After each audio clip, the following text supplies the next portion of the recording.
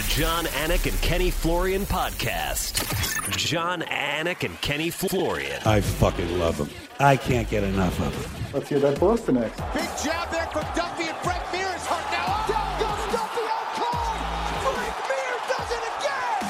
Rock'em sock'em robots here. Oh my goodness. Hyperbole. They're a couple of absolutely self-involved bullshit artists. Here are your hosts, John Anik and Kenny Florian.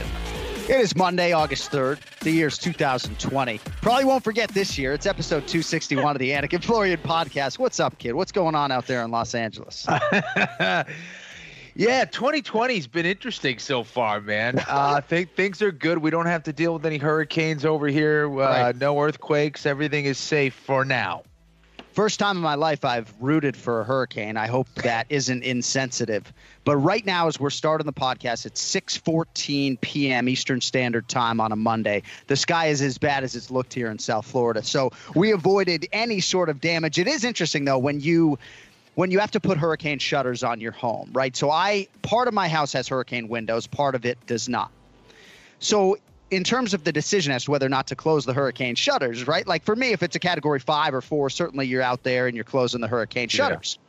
But for this thing that looked like a Cat 1 that had a good chance to be downgraded to a tropical storm, I didn't do anything. I didn't bring in pool floats or anything, and that proved to be the right decision. But you can't help but feel for your neighbor who hired a guy to come put the hurricane shutter at the top of the house shut and everything else. So, yeah, we avoided disaster down here. But, you know, when you live down here, it's a very real part of this part of the year. That's all.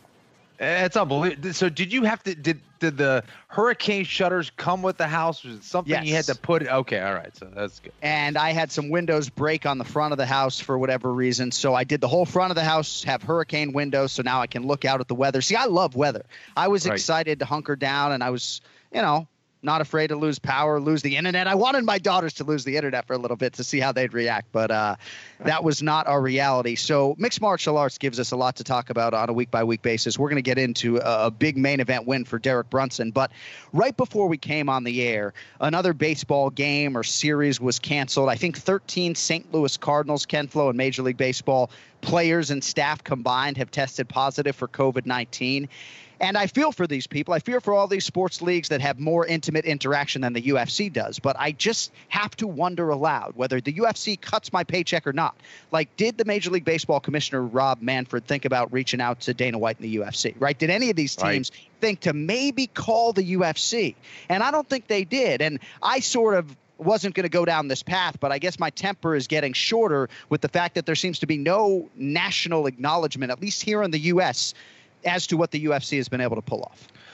Well, obviously the word unprecedented has been thrown around, a lot. And it's true, right? It is true. We haven't had to deal with something like this in a long time anyway. But you would think that a lot of these professional sports leagues would reach out to an organization like the UFC that has been traveling around, has been doing a bunch of these events now for a little while, to learn from them, whether it's their mistakes or the positives that have come out of this, to figure this whole thing out for their players and for everyone who's a part of their organization. Right. A lot of it is about the mistakes and correcting those. And obviously the UFC has had a lot of repetitions now in terms of getting shows out the door in this climate. And the latest of which was UFC Fight Night, Brunson versus Shabazian. So how about Derek Brunson? I mean, this could be the Derek Brunson Appreciation Hour today, right? 12th UFC win, 8th finish.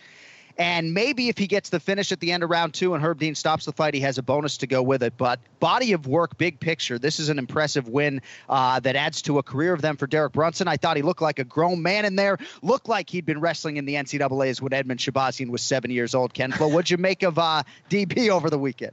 Well, I think you nailed it right there. I think that really was the difference, the experience factor, the fact that you do have a grown-ass man in there who has been, in the limelight. He's been in a lot of big fights in the UFC before. And the 22-year-old, right? The 22-year-old Shabazian just hasn't. And I think that he lost a tremendous amount of confidence when he realized he could not take out Derek Brunson in round 1.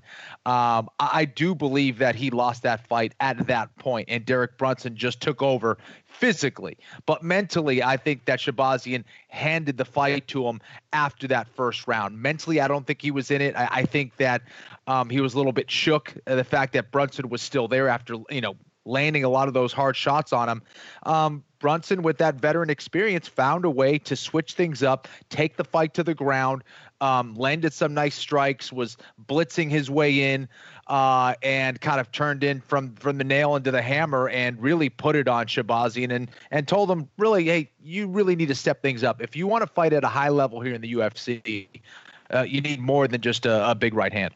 All right, so before I give more appreciation to Derek Brunson, let's talk about Edmen Shabazian. Obviously, he came in a near 3-1 favorite. I said last week here on the Oleinik and Florian podcast that it stood to reason that right now at 22, he could be the best middleweight in the world. Obviously, there will be some physical maturation, but in terms of the technique, the overall skill set, I don't know if cardio is linked to emotion necessarily, but he was on the wrong end of the gas tank equation as well. Where does Shabazian go from here?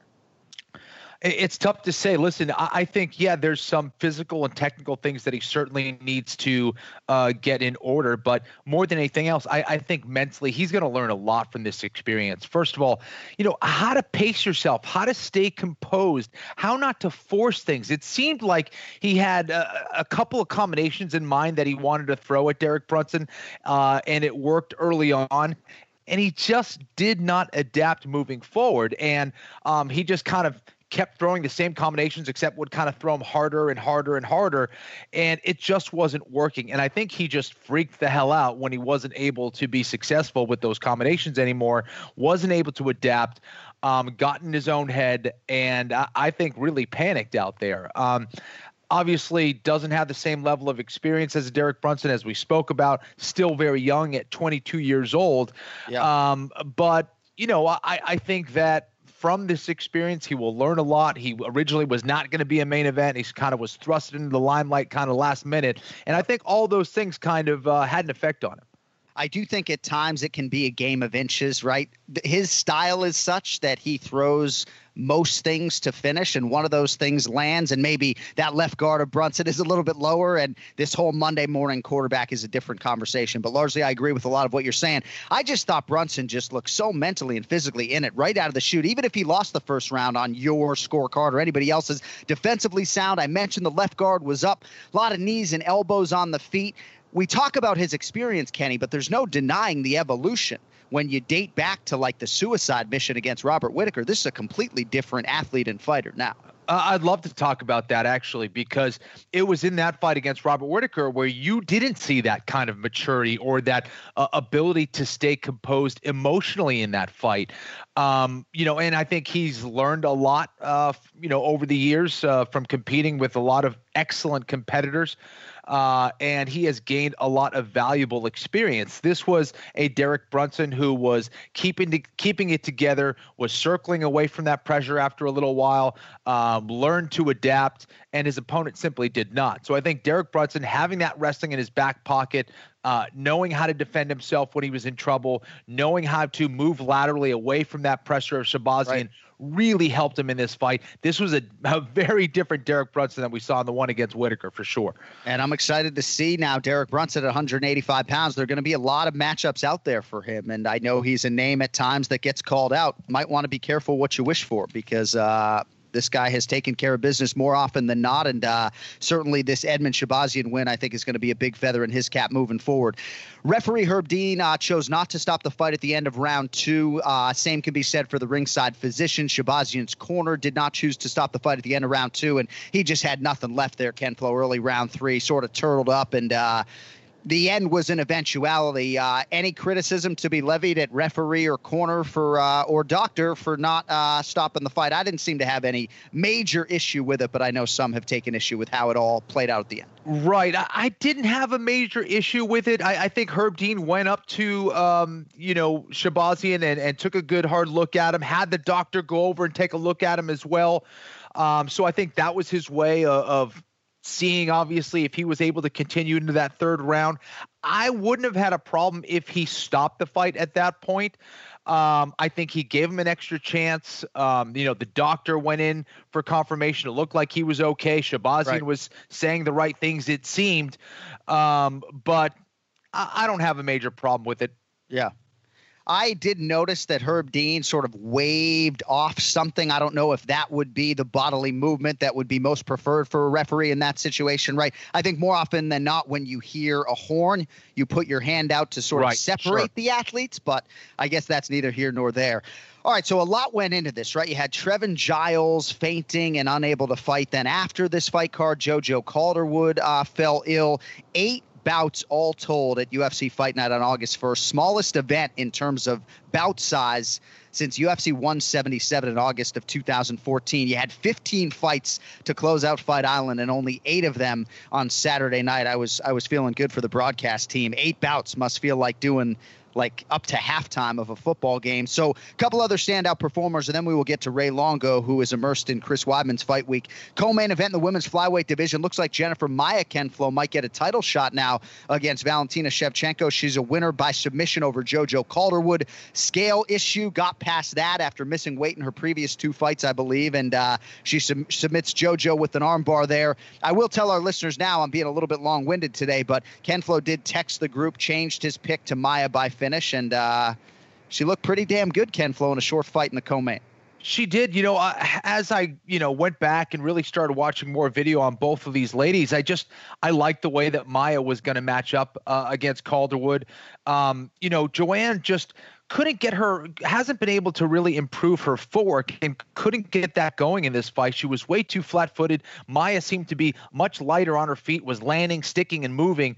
And Calderwood seemed to have a problem with the speed of Maia early on. She had some success with her long-range weapons, with her kicks down the middle, but Maia was the one who was adapting. In the end, got that armbar. Seemed like Calderwood was going to get out of it. Maia just kind of stuck with it like a dog on a bone. And ended up getting the finish. And Calderwood, again, kind of continues to struggle on the mat a little bit. And I would have liked to seen more improvements there. But obviously that takes a lot more time. And, man, what a big win for Maia. Calderwood obviously had an awesome opportunity. She took the risk of taking on someone like Maia. Maia just a little bit too dangerous everywhere. How about Bobby Green, Kenflo? You got to feel good for the veteran, right? 2 wins in 7 weeks now and a bonus for good measure. Father of at least 2 or 3. Got to feel good for Bobby Green. And that was just such a fun fight. Both guys really brought it. Bobby Green, man, he is a beast. Very tough, excellent feints to kind of set up a lot of his shots.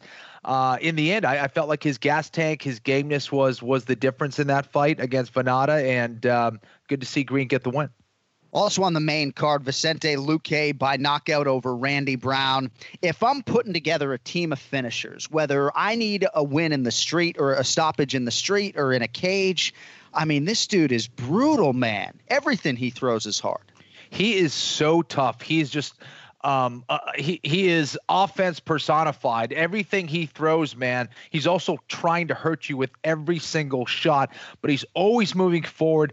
I think a sign of a comfortable striker, of an excellent striker, is a guy who doesn't just look for 1 or 2 shots.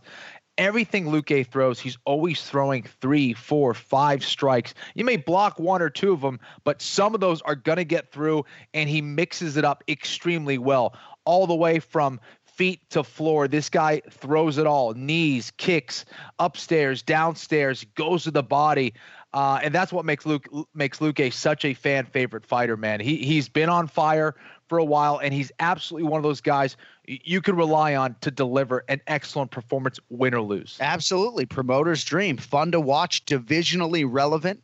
He's got it all going for him, and I wouldn't be surprised to see him back in there in a couple months. Even in fights when he gets all beat up, he's ready to make that quick turn. Sure is. Big win for Jonathan Martinez on the prelims over Frankie Saenz, and I do want to shout out Jamal Emmers and Vince Cachero. So Jamal Emmers, I thought looked outstanding. Granted, he was fighting a bantamweight. This is a prelim I went out of my way to watch because I ran into Cachero's dad in Las Vegas. I think he was working at the Four Seasons, if I'm not mistaken. And this was 3 or 4 years ago. He said, look out for my son Vince. Eventually, He'll be in the UFC. So all the toughness in the world. I mean, on the wrong end of the size equation doesn't even begin to describe it, this kid moving up to featherweight. And I just wanted to shout Vince out. And also this gave me a chance to watch Jamal Emmers over 15 minutes. And certainly for a while, he was the only man to have ever beaten Corey Sandhagen. And dude looked absolutely fierce. It was a fight he was supposed to win. He threw everything at Vince and wasn't able to get him out of there, but an entertaining fight on the prelim portion nonetheless. All right, Longo in 2 minutes. First, Ken Flo. Some news, UFC 254, Khabib versus Gaethje, October 24th. Location to be determined, but I guess the location really doesn't matter a whole lot. That fight is happening in a couple months. Send location. Oh, my goodness. First of all, this is just a massive fight. This is a fight that everyone's been looking forward to. Props to Khabib for doing a pretty quick turnaround after the death of his father, which was so unfortunate and so sad. But I hope that Khabib is able to bring 100% of himself physically, mentally, spiritually to that fight against Gaethje. He's going to need it. Gaethje, an absolute knockout artist, a smarter and more mature knockout artist, also has that wrestling background. I think that's what makes this fight so intriguing because of Gaethje's wrestling prowess defensively. Right. And you typically don't see that out there. Typically he's out there just trying to knock your head off, but he will certainly need this against someone like a Khabib. And I am really curious to see what happens if he's able to stop that takedown and how Khabib is able to adjust to that. Fascinating fight. Amazing coming off of Gaethje's last win against a stud in Ferguson. This is the fight, man. It really is the fight, and I think there are a lot of people out there that feel like Gaethje may be more of a live underdog than Tony Ferguson was, Kenny, to some of your points. But I do think you bring up a good point off the top in terms of Khabib and the mourning of his father, Abdulmanap, and making a relatively quick turn based upon that circumstance. I think it might serve him well, as he has intimated on social media. He's going to come to the United States, come to San Jose, California in September. And I just think that's just a fun group. And I think if they can get DC in the building and keep it light, I think that might actually aid in that process for him. But what a fight. I mean, Fight Island or otherwise. Just hope I get the call for Khabib and Justin Gaethje on October the 24th. All right. Chris Weidman needs a W. So does Omari Akhmedov. Omari Akhmedov actually has been on a little bit of a tear here. We'll get into that coming up here in a minute with Ray Longo. First, though, support for the Anik and Florian podcast continues to come in from the official electric razor of UFC, Manscaped. You ever had an awkward moment where you had to grapple with someone who had a full bush coming out of their singlet? No? Well, that could be because the Manscaped craze has caught on. Thankfully, Manscaped has everything you need to keep your package nice and tidy. Manscaped truly is the best in men's below-the-belt grooming, and their top-notch ball trimmer, the Lawnmower 3.0, will keep you clean and without any of those nicks and cuts. Manscaped is also partnered with top-tier MMA athletes, middleweight champ Israel Adesanya, future Hall of Famer Max Blessed Holloway, Francis Ngannou, and many others who understand that hygiene matters and also know what it takes to be the best. Well, so does this revolutionary men's grooming company, Manscaped. They just redesigned this Lawnmower 3.0, features a great ceramic blade, and I can tell you accidents truly will become a thing of the past. And beyond that, for our listeners and viewers out there who happen to be men, you probably don't want to use the same trimmer on your face as you're using down there. We want to help you get there. To get 20% off with free shipping, go to manscaped.com now and use the promo code AF. Promo code AF for 20% off and free shipping at manscaped.com. All right, let's get to the Ray Longo Minute. It's now time for the Ray Longo Minute. I want you to punch a hole in his fucking chest. That's what I want. The Ray Longo Minute. Starring Ray Longo. The John Anik and Kenny Florian podcast. Well, if you're not following Ray Longo MMA on social media, quite frankly, I just don't know what you're doing with your life. It is great to have Ray Longo with us as he joins us every week here on the Anik and Florian podcast. So hill runs from robbing the team, and you're just there to say, come on, guys, let's go. Do you ever actually run up the hill with them, Ray?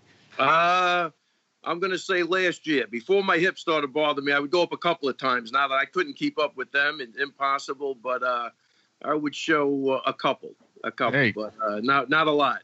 So I know it's been 4 or 5 weeks since you really started to re-immerse yourself, but it's got to feel good, I would think, for you in terms of the camaraderie, right? Just to be around these young men again?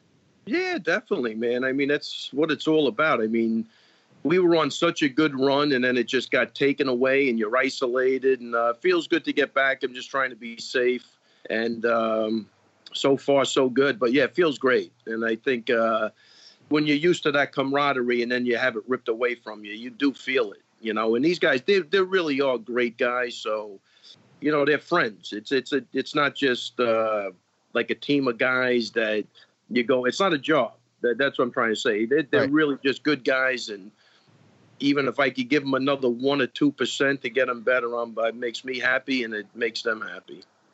So before we get into Chris Weidman and everything that you got going on during this fight week, did you see Derek Brunson's performance against Edmund Shabazian Saturday night? Man, 100%. What a great performance. I'll tell you, I know you guys picked Shabazian. I know you love Shabazian.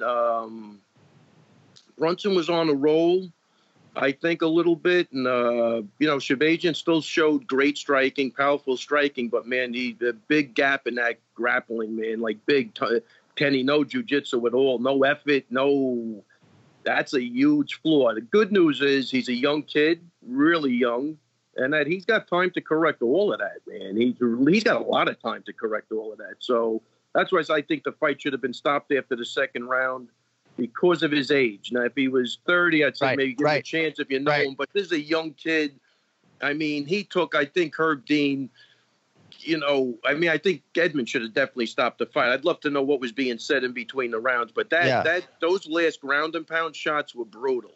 They were about as bad as you're going to get for consistent ground and pound, the last 3 shots. And only because he's so young, why put him through that? Because you already know there's a flaw in what you're seeing. I mean, you could see there's a deficiency. Let's get him out of there and correct it. And I think Herb did a great job. And as soon as it just went south for a little bit, that was it. He was done. So I think Herb probably wanted to stop it at the end of that second. He didn't. He gave him a chance, but he just basically fell to the ground with no resistance, and he didn't show any type of leg work. Right, Kenny? No, I mean, zero, I'm saying. So that was one of those bets, man, that I think got by a lot of people. I didn't know it was that far. I probably, I just bet the underdogs. I don't even, I like that. So I didn't even know. They told me that right before the fight. Somebody said, wow, that's huge, though. So I didn't really know much about the kid. I know you liked him. And I know he was going to fight Chris about 2 months ago, but I don't think he accepted the fight at a catch weight of 190 because Chris couldn't make the weight because there was nothing to do. But seems like a nice kid. Seems like he took it the right way. And I wish him the best of luck. He's still got so much time. And, he's got one aspect really, really good. So, I don't know. I mean, I had a guy like that, and he lost the fight. Right? He got out-wrestled, and I said, you hit those fucking focus mitts before you put the time in with the wrestling, and I won't even talk to you again. Like, forget about it. You look good on the mitts. We get it. Right. But you just got out-wrestled, and that's the deal. You got to go back and his striking isn't going to get worse if he put a year of wrestling in. Trust me. You know what I mean? And that's what you got to do. That's that win or learn.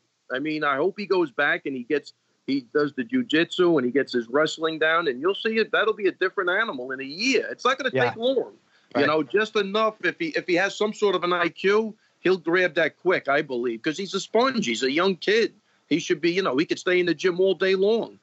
Couldn't agree more, Ray. I wonder what the effect was on him mentally during that fight and conditioning wise, because in that third round, I mean, Derek Brunson didn't even take him down. It just looked like Edmund just kind of folded down to the ground in the fetal position. So it was rough, and hopefully he learns from it. But I did want to talk about your 185er, Chris Weidman. How's his camp going? How are you guys looking for this fight against Akhmedov?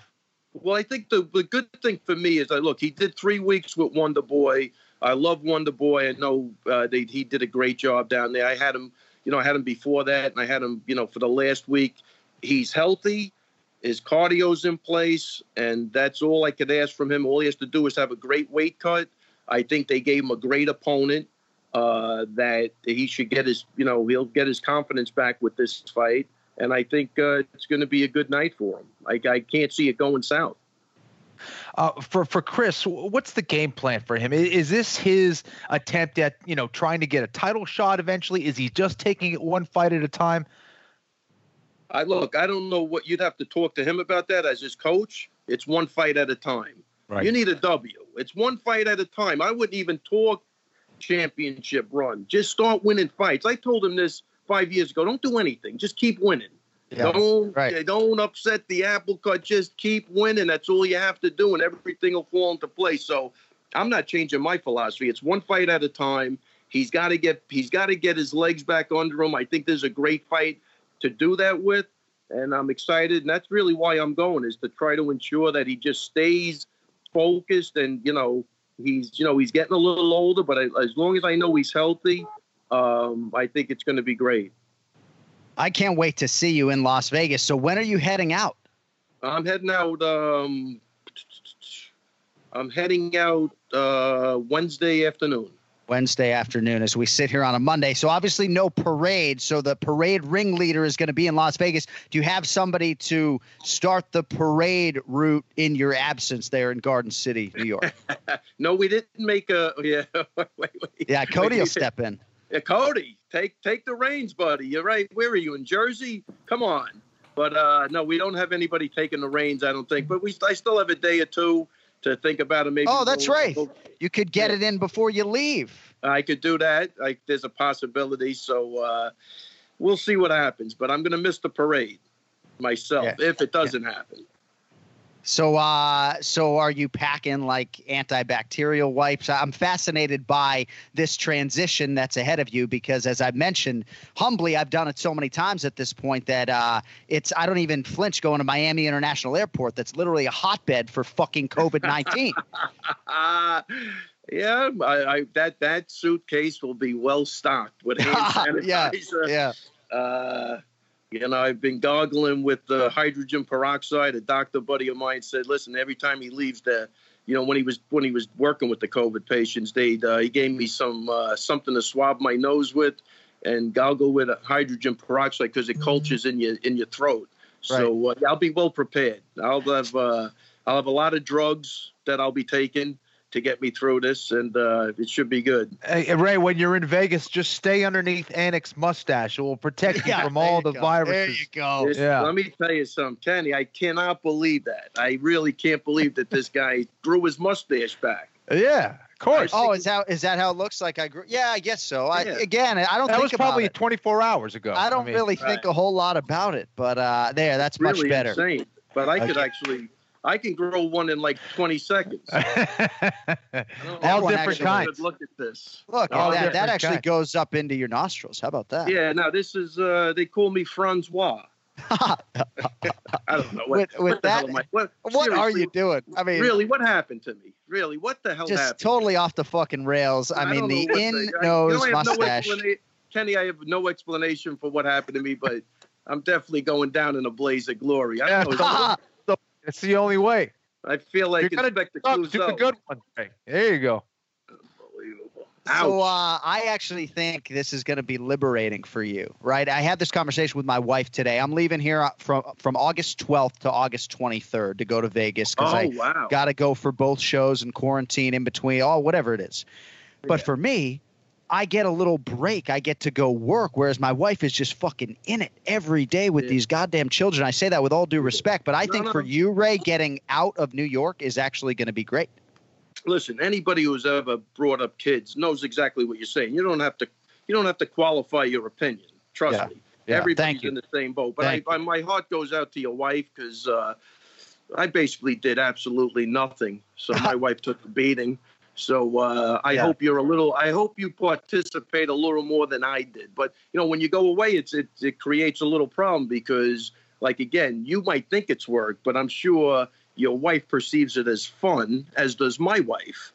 I'm having a ball out there. She doesn't know that I'm not enjoying myself out in the sun and at the pool. That's right. She thinks I'm having a good time, Ken. I don't know how to explain this to her. Oh, man. Chrissy is a warrior, John. I'll tell you something. She's got to be an angel. Something like it, right? Because for me, it's like I used to get so homesick when I would leave, right? And now it's like August 12th is the light at the end of the tunnel, Yeah. And again, hopefully Riley, when she gets a little bit older, she skips episode 261, Yeah, right now the only person that cares that I'm leaving is the dog, believe it or not. Yeah. Everybody else is happy to get rid of me. Get out of here. Yeah. I just like a week before I'm about to leave, I just try to annoy everybody as much as possible so that they're just happy to see me go. Yeah, they have their own parade scheduled for Wednesday night when you leave. Yeah, imagine that if I see on my kids' Instagram that they did a parade because I'm out of the house. Yeah. Have your daughters commented on the hair at all, or do they know to steer clear of that? I mean, it looks just tremendous. No, I'll tell you what, everybody loves the hair. So of course they do. I'm going to keep it for a while. Yeah. Well, I could still grow it, Kenny. Yeah. Why not? Now, there's going to come a time, I don't know when that'll be, maybe 80 or 90, when I can't grow it anymore. So I might as well do it now. Let it flow. Let it flow. Yes. Would you actually grow it out to the point where you had to put it in a ponytail, Ray? I don't know. No idea. Do it. Hey, in all seriousness, it'll be great to see you back in that corner. Yeah, I'm looking forward to that as part of the trip. I really am. I haven't seen this guy, Kenny. I love him. I miss him. I can't wait to see you. I love you, and I am rooting for you, right? Listen, I wish you guys all the best. Dinner's on me. All right, I appreciate that. I'm not going to restaurants right now, but I appreciate that. Maybe we can. What are you talking about? You're not going to a restaurant. Where are you going? You're trying to go break bread at a public establishment. I'm trying to lay low and avoid COVID-19. I'm going to like fucking Grubhub and shit. You know? Oh, so you just order in? No, I mean we can. Anybody. Well, you know, we can. I mean, I did go out and eat a couple times with Michael Bisping. So. Oh wow. Oh, it's Michael Bisping. You don't have a name like Bisping, Ray. That's what. Exactly. He only goes with celebrities, Ray. Sorry. Sorry. No, make the cut. Hey, you dropped that name there, John. By the way, you got to pick that up. Something. You only went out to eat with Bisping, or there were a couple of cocktails involved? If there's Bisping's involved. Yeah, no, I don't think it was a sober dinner necessarily. But no, I'm picking my spots. But obviously, if you want to go out to dinner in Las Vegas, I will make an exception for you. You take it up with Christine. Take it up with Christine. All right. Safe travels, man. Look forward to seeing you. Wish you all the best. We'll be watching, okay? I can't wait to get there. Can't wait to see everybody, and I can't wait for my guys to do their thing. Can't wait. Great. Wish you all the best. Guys. Take it easy. Talk to you next Monday. Take care, guys. There he is. And Ray Longo will actually be with us from Las Vegas for next Monday's episode because he is staying there to corner, I believe, Merab Cody, right, on August 15th, if I'm not mistaken. One thing before we get to our picks for UFC Fight Night, Lewis versus Oleinik. So Dominic Cruz said on the broadcast at the end of round 2, Kenny, and granted, you know his circumstance, right? He just had his last title fight stopped prematurely in his mind by Keith Peterson. Right. So you hear him say softly on the broadcast, I want Herb Dean in every one of my fights, right? And I do think, generally speaking, the elite championship level fighters want very badly to have a referee with a longer leash. But I do think Ray brought up an interesting point. When you have a 22-year-old fighter in Edmund Shabazian, you can read his body language there early round 3 that he doesn't want to be there. I do think it's different, and I'm not saying a referee necessarily has to think this way, but isn't it different when you're talking about Dominic Cruz at this stage of his career in title fights versus a 22-year-old, or is it not different necessarily? Geez, you know, it gets tricky. I don't know if a referee is supposed to take those things into consideration. My understanding is that they're supposed to look at the fighter as they are, as they would do the same thing for any fighter out there. Right. However, how do you not put that into context in a lot of ways? You know, you get a 22-year-old fighter, here's the thing, you can come at it with two different perspectives. You could say, hey, I have a 22-year-old fighter who can take the damage. He's younger. He's more physically able to do it than, say, a fighter in his mid-30s who's already had a lot of miles on him. So you can either say this is a younger fighter who can take the damage and keep going on, or you could say, no, this is a young fighter who's immature, who hasn't seen, you know, this level of fighting. We need to stop it and save his career. Right. Or you get another guy on the other side, like Dominic or whatever, and say, listen, he's had a lot of injuries. He's been taking damage. Let me stop this fight right here, now. So I don't know. That's a tricky one. Again, I don't know if referees on the whole take into consideration the experience and what kind of fights those guys have had, their age and all that stuff. I think it's important to I think it is important for a referee to consider those things, though. No doubt about it. Right. Well, for a kid at Edmund Shabazian who was born after Ken Flo and I both graduated from high school, right? Fuck. I think I'm glad that he was not too tough for his own good and turtled up. And again, I think he's going to win a lot of fights and be in a lot of big fights. And I still think there's a championship ceiling for Edmund Shabazian. All right, let's make some picks. It's the main event challenge. Anik. The time is most definitely now. Florian. I finished fights. I'm going to do everything possible to win. The main event challenge. The John Anik and Kenny Florian podcast. It is the main event challenge. We are now joined by Ian Parker at Ian Parker MMA on social media. And folks, there's a new world order in the main event challenge. It was 90-88 for Team Anik going in to the August 1st card. Team Florian wins the week 5-0. So this Anik Parker outfit still stuck on 90. It is now 93-90. Team Florian has the lead. That's what's up. That's what's up. Don't call it a comeback. I mean, I keep doing this. It's like there's always like, you kick my ass early on in the year, and Ian has done a great job to kind of I was actually leading in the beginning, and then, Ian came back. He had a big lead. He was showing off about it a couple of weeks ago. Right. And here we are. I told him, I go, dude, just know I always do this every year. Right around the middle of the year, I start to come back. So here we are. Ian, it's good to see you, man. Yeah, it's fucking great to see you too, bro. So, listen. You know what? Kenny has every right to gloat. I'm going to be honest. I was so pumped thinking that I had this whole thing done. Kenny, I was going to tell you if you lost, I was taking that fucking chair that you lean back on and don't listen to me every episode. I was going to have you send it to Florida, or I was going to wrap it in a duck type of material so you'd have to always look at me or feel me whenever you were on this fucking show. But I'm not done yet. I still want that chair. I'm still coming for that chair. I see you switched up your background from blurry ficus to dungeon. So Kenny, I'm fucking pissed this week. So I'm coming back. I'm taking all underdogs, and we're gonna hit every single one of them. So it doesn't matter. It's still early. It is early. We got 5 months to go. The UFC is going to be live almost every week. Just can't afford too many more bagels, right? I mean, we had a double-digit lead that has now evaporated. So let's spin it forward, shall we? First fight, featured prelim in the welterweight division. Laureano Starpoli, -140. Tim Means is +120. So Starpoli suffered his first UFC loss to the streaking Muslim Salikov. That was last October in Singapore. I think actually Ian Parker and I were watching that fight in his car on UFC Fight Pass. Timmy Means Business making his 18th UFC appearance here, Ian Parker. Who do you like, Means or Starpoli? We were watching that in my car. That's pretty funny. I think it was that. That was the Askren card, right? Yeah, right outside the little Long Island Bagel. Love it. So this fight for me, it's going to tell us a lot about Tim Means at this point, right? So that last fight where he fought against a newcomer and got smashed to oblivion. We find out that he wasn't feeling great, had some stuff going on. I find it a little interesting, though. He's on the underdog. Starpoli has not had dominant wins, per se. I know he's won by unanimous decision, but he hasn't finished anybody, and he's going up against a guy that really likes to bring the pressure. For Tim Means in this fight, though, he's got to get out of that brawling state of mind at this point. I think he's starting to feel the damage a little bit. He's got to use his jiu-jitsu. He's got to use his length up top to set up his jiu-jitsu when he gets to the floor.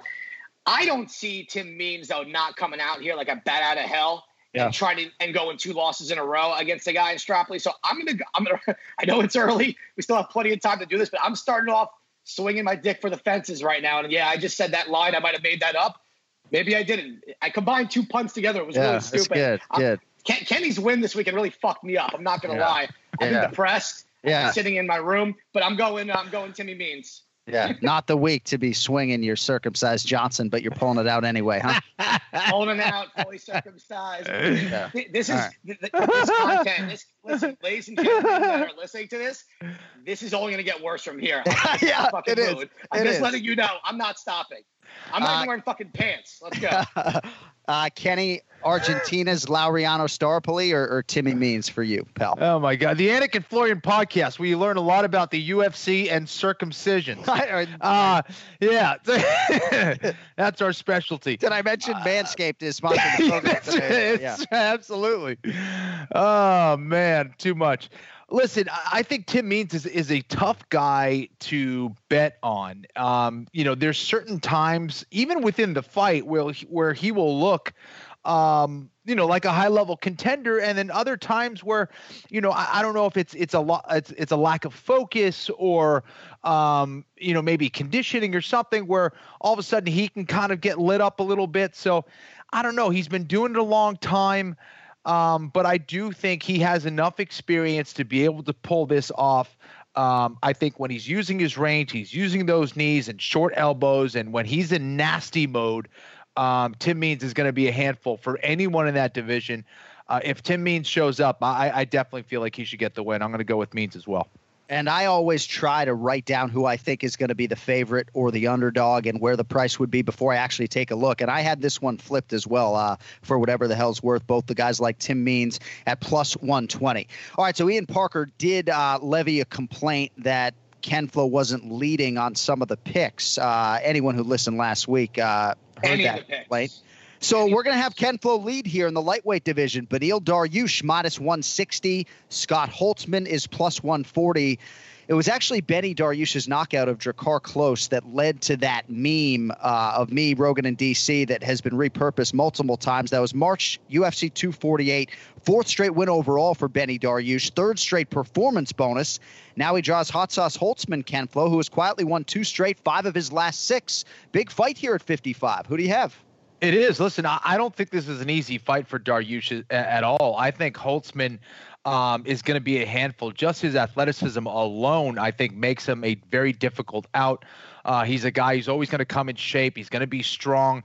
I do think that he might be a little bit more traditional, a little bit sharper or cleaner, you could say, on the feet, but I don't think he hits as hard as Dariush. I don't think he's got the same kind of danger factor with his overall striking that Dariush has. And I also think that, on the ground, Dariush is going to be tough to beat as well. Dariush has improved his wrestling mostly on the offensive side. I think Holtzman might try to take it to the ground, but maybe more late in the round where he's not going to spend as much time and allow Dariush to set up a submission. But I like Dariush here. Let's go with Benny.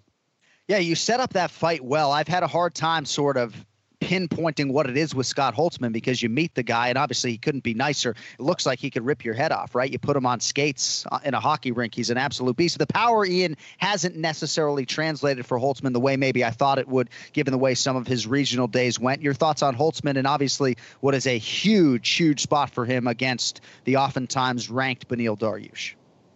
Yeah, I think Holtzman is one of the more underrated fighters in this division. I think he's very composed. I just think he's a smart fighter and knows who he is as a fighter. For Dariush here, or as Kenny likes to call him, Benny, I guess they're boys like that. I'm going to call him Benny because I don't pronounce anyone's last name correctly anyway, and Benny's super easy to say. I think this is a different fight for him where he's not going to find himself in danger in the last one against a guy who's willing to swing for the fences. Holtzman doesn't have the speed that Klose had, or I don't think – and he's a little too hesitant for me in this fight. I think if Benny really takes the fight to him – in and out, doesn't stay in the pocket, because I really think Holtzman's only chance here is catch him with one of those hooks because he does possess power. I think the wrestling goes to Benny. The ground game does as well. As long as he doesn't punch himself out early, throwing a lot of power shots, which you saw him kind of do. That last fight, it was really who was going to land first and harder. And Benny didn't land first, but he landed harder, and that's how he won. I do agree with Kenny here. I think overall he's the better fighter. This matchup plays into his favor. I'm going big-time Benny here. All right, at middleweight, we'll have the duck lead here. Darren Stewart, minus 175. Maki Pitolo, plus 155. So Stewart had that Cage Warriors fight in March that he lost. That's considered a UFC fight, if I'm not mistaken. He fought a UFC fighter, Bartosz Fabinski, I believe. Ian, what do you think about the dentist Darren Stewart here against Coconut Bombs, Maki Pitolo? I will tell you that fucking busted my parlay, that loss in the Cage Warriors fight, because I had Darren Stewart in that, and he did not look like his usual self. He looked a little stiff. He was fighting from behind the whole time. The sense of urgency wasn't there really until the last 2 minutes of that fight, where he could have possibly pulled it out, but he just didn't look like himself. On the other hand, Maki Pitolo looked really good at 185 in his last fight. A lot of people wrote him off, thought he was, just a power guy, swing for the fences. He taught us something in that last fight, that some of these guys that don't have to cut the weight, not only does the power translate, but they just fight better. I am 100% right now. At the moment, I was surprised the odds were actually this far apart based off Stewart's loss and off of Patolo's last win. I'm going to take a shot here on Coconut Bombs. I like him as the underdog. If this fight stays standing, he's got the power, and Stewart does not fight well off his back foot. I like Patolo. Ken Maki Patolo coming off that win in early June at UFC 250 against Charles Byrd. You got any thoughts for us here on Stewart and Patolo? Ian had a solid breakdown. Listen, I actually was one of those people that wrote off Maki Patolo. I didn't think that he was going to have the experience or perhaps the level of striking that would allow him to find that kind of success that he had in his UFC debut. He proved me wrong. I was really impressed with his composure. Actually, it wasn't his debut. I believe it was his second fight in the UFC. I'm sorry. But he looked great. It really looked like he turned things around. He came in very confident, was doing the right things. And then I agree. I think the key to success here in this fight is for him to really be the aggressor, to lead the dance out there. And I think he'll do that, and Patolo will get the win. All right, both guys like Maki Patolo. We mentioned on the show last week, Darren Stewart back in the day actually took Edmund Shabazian to a split decision November 2018. But both guys like the dog, Maki Patolo, in that plus 155 range right now. All right, co-main event. And this also features our Anik and Florian podcast poll question of the week. Because this was a pick'em fight between Chris Weidman and Omari Akhmedov, we threw it out there on Twitter. 53.3% of you picked Chris Weidman, 46.7% against Omari Akhmedov. But we want to hear from the cappers, Ken Flo and Ian Parker. So let's take you back real quick to May of 2015. Chris Weidman's 13-0. Since then, he's lost 5 of 6. He's been knocked out in all of them, finished by Dominic Reyes last October in what was a light heavyweight main event. So back at middleweight for this one against the 11th ranked Omari Akhmedov. Ken Flo, pick'em fight, as we mentioned, according to Vegas. We will have you lead here to appease the duck. You going with Longo's guy Chris Weidman at a short price, or you like Omari Akhmedov? I do believe that Chris Weidman brings a little bit more to the table than Omari Akhmedov. The question, I think, is what kind of Chris Weidman are we going to see out there? Is his confidence the same? Is his body healthy? All of those things, I think, are kind of the question marks heading into that fight. I think Akhmedov is, I don't know. I think he doesn't have the same kind of composure in the octagon that I would like to see if he's going to face an experienced guy like a Chris Weidman. I do think he's got power. I do think he's got some good wrestling skill as well. I just think that Chris Weidman's a little bit better everywhere. And especially, when you're talking about the submission game, I think that's where Chris Weidman can really shine. If he can put Akhmedov on his back, transition to some good positions off of his ground and pound, he can get a submission here over Akhmedov. That's what I believe he's going to try to do in this fight, and that's what I think is going to happen. I like Weidman in this one, and you need a round, and we'll take it. Okay, yeah, I think second round submission by Weidman. All right, Chris Weidman by submission in round 2 is the pick to click for Ken Flo. So Ian Parker, obviously you go way back with Chris Weidman as his first MMA manager, but I want to take you to Akhmedov as well as part of your prediction, because I couldn't believe when I did some research today, the guy hasn't lost since April of 2016 when he was finished by Easy Dos Santos. 5-0-1 spanning his last 6. Last win against Ian Heinisch last December at UFC 245. There is no overstating how big a spot this is, Ian, for Omari Akhmedov, despite the fact that he is the ranked party at 185 pounds. I know this one plays close to the heart. Chris Weidman, Omari Akhmedov, who do you like and how do they get it done? I think this is the fight that Chris Weidman should have received 2 years ago. This type of fight against this level of guy. With Akhmedov, here's the thing. I just think that Kenny said it best. I don't know what he really brings that's such a threat at the moment. The power, the wrestling. We saw in the Heinisch fight, but there was a couple of times where Heinisch had some bright spots where he could have also won. And I don't think either one of those guys touched Chris in the wrestling game. The experience. Look, obviously for me, it's tough seeing where Chris got to so quickly and then seeing, I hate to call it a downfall because he fought nothing but killers. Right. Everyone seems to forget that he dominated Kelvin Gastelum in that fight. And what did he do? He used his wrestling. He used his jiu-jitsu. You're talking about a guy that after 6 months went to the world championships. And, I think he placed Kenny will probably know that better than me at that point. I wasn't managing him then, so I don't want to be blamed for not knowing that exact stat. But, this is a fight that Chris should absolutely win. I just really hope for Chris that and Ray's smart enough to know this. The dude's got A-plus level wrestling. His jiu-jitsu's phenomenal. He's a gorilla on the ground. People that have wrestled with him, trained with him. I mean, dude, on day one, this guy walked in the gym when Pete Dragosel was a big name then, taking him out down at will. Never even touched an octagon before in his life, you know? So I think this is something based on a level of competition. If Chris is to climb back up that mountain, I do think this is the right matchup skill set wise. I don't think there's too much of a threat unless he gets caught, which can happen in any fight against any fighter ever. So I'm going to go Chris Weidman here. I'm going to actually go, I think he's going to win by ground and pound. So I'm going to go second round TKO. All right, round 2 TKO in the co-main for Ian Parker. All right, main event in the UFC's heavyweight division. UFC start number 20 for Derek Lewis. He is the minus 235 favorite here against Alexei Oleinik. We're going to make Oleinik plus 205. Perhaps that'll entice one of you to fall on the side of the boa constrictor. I sent it to you guys at plus 195. This would give you an extra point. I'm seeing the plus 200s out there.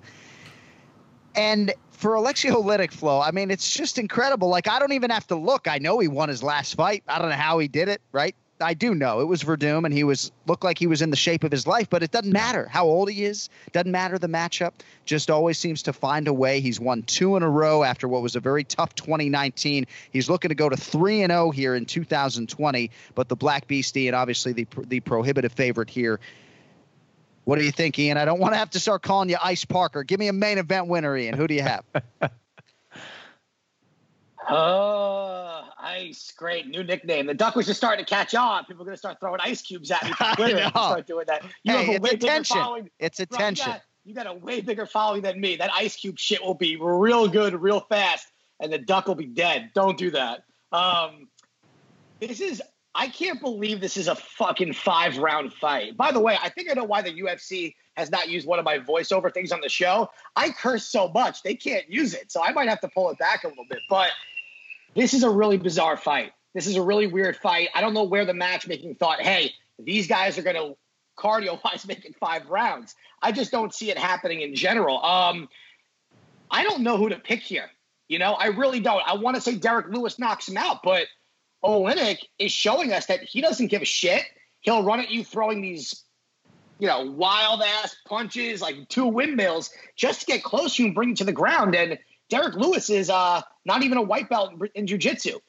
So if that fight gets to the floor, I think he gets subbed quickly if that happens. Now, athleticism-wise, strength-wise, does that happen? God, you would think that wouldn't happen, but with Fabrizio Werdum and his jiu-jitsu, Oleinik showed us that he's just there, even though Werdum was a totally different person. I'm sorry for ranting. I really don't know who to pick here.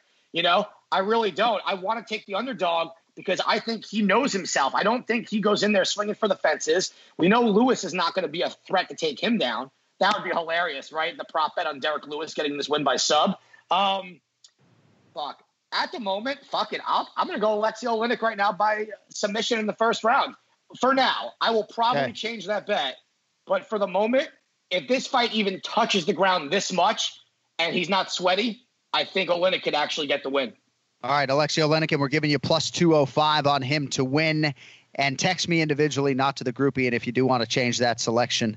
Ken Flo, I would never walk to the window and bet against a submission threat like Alexei Oleinik.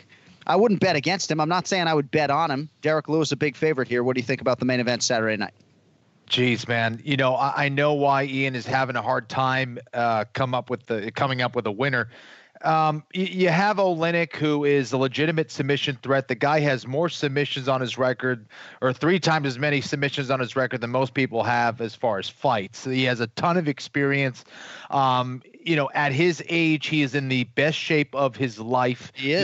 You look at him when he came into the UFC to how he looks now. He looks younger. He looks ripped. He looks ready. He looks motivated. Apparently he needs the money right now.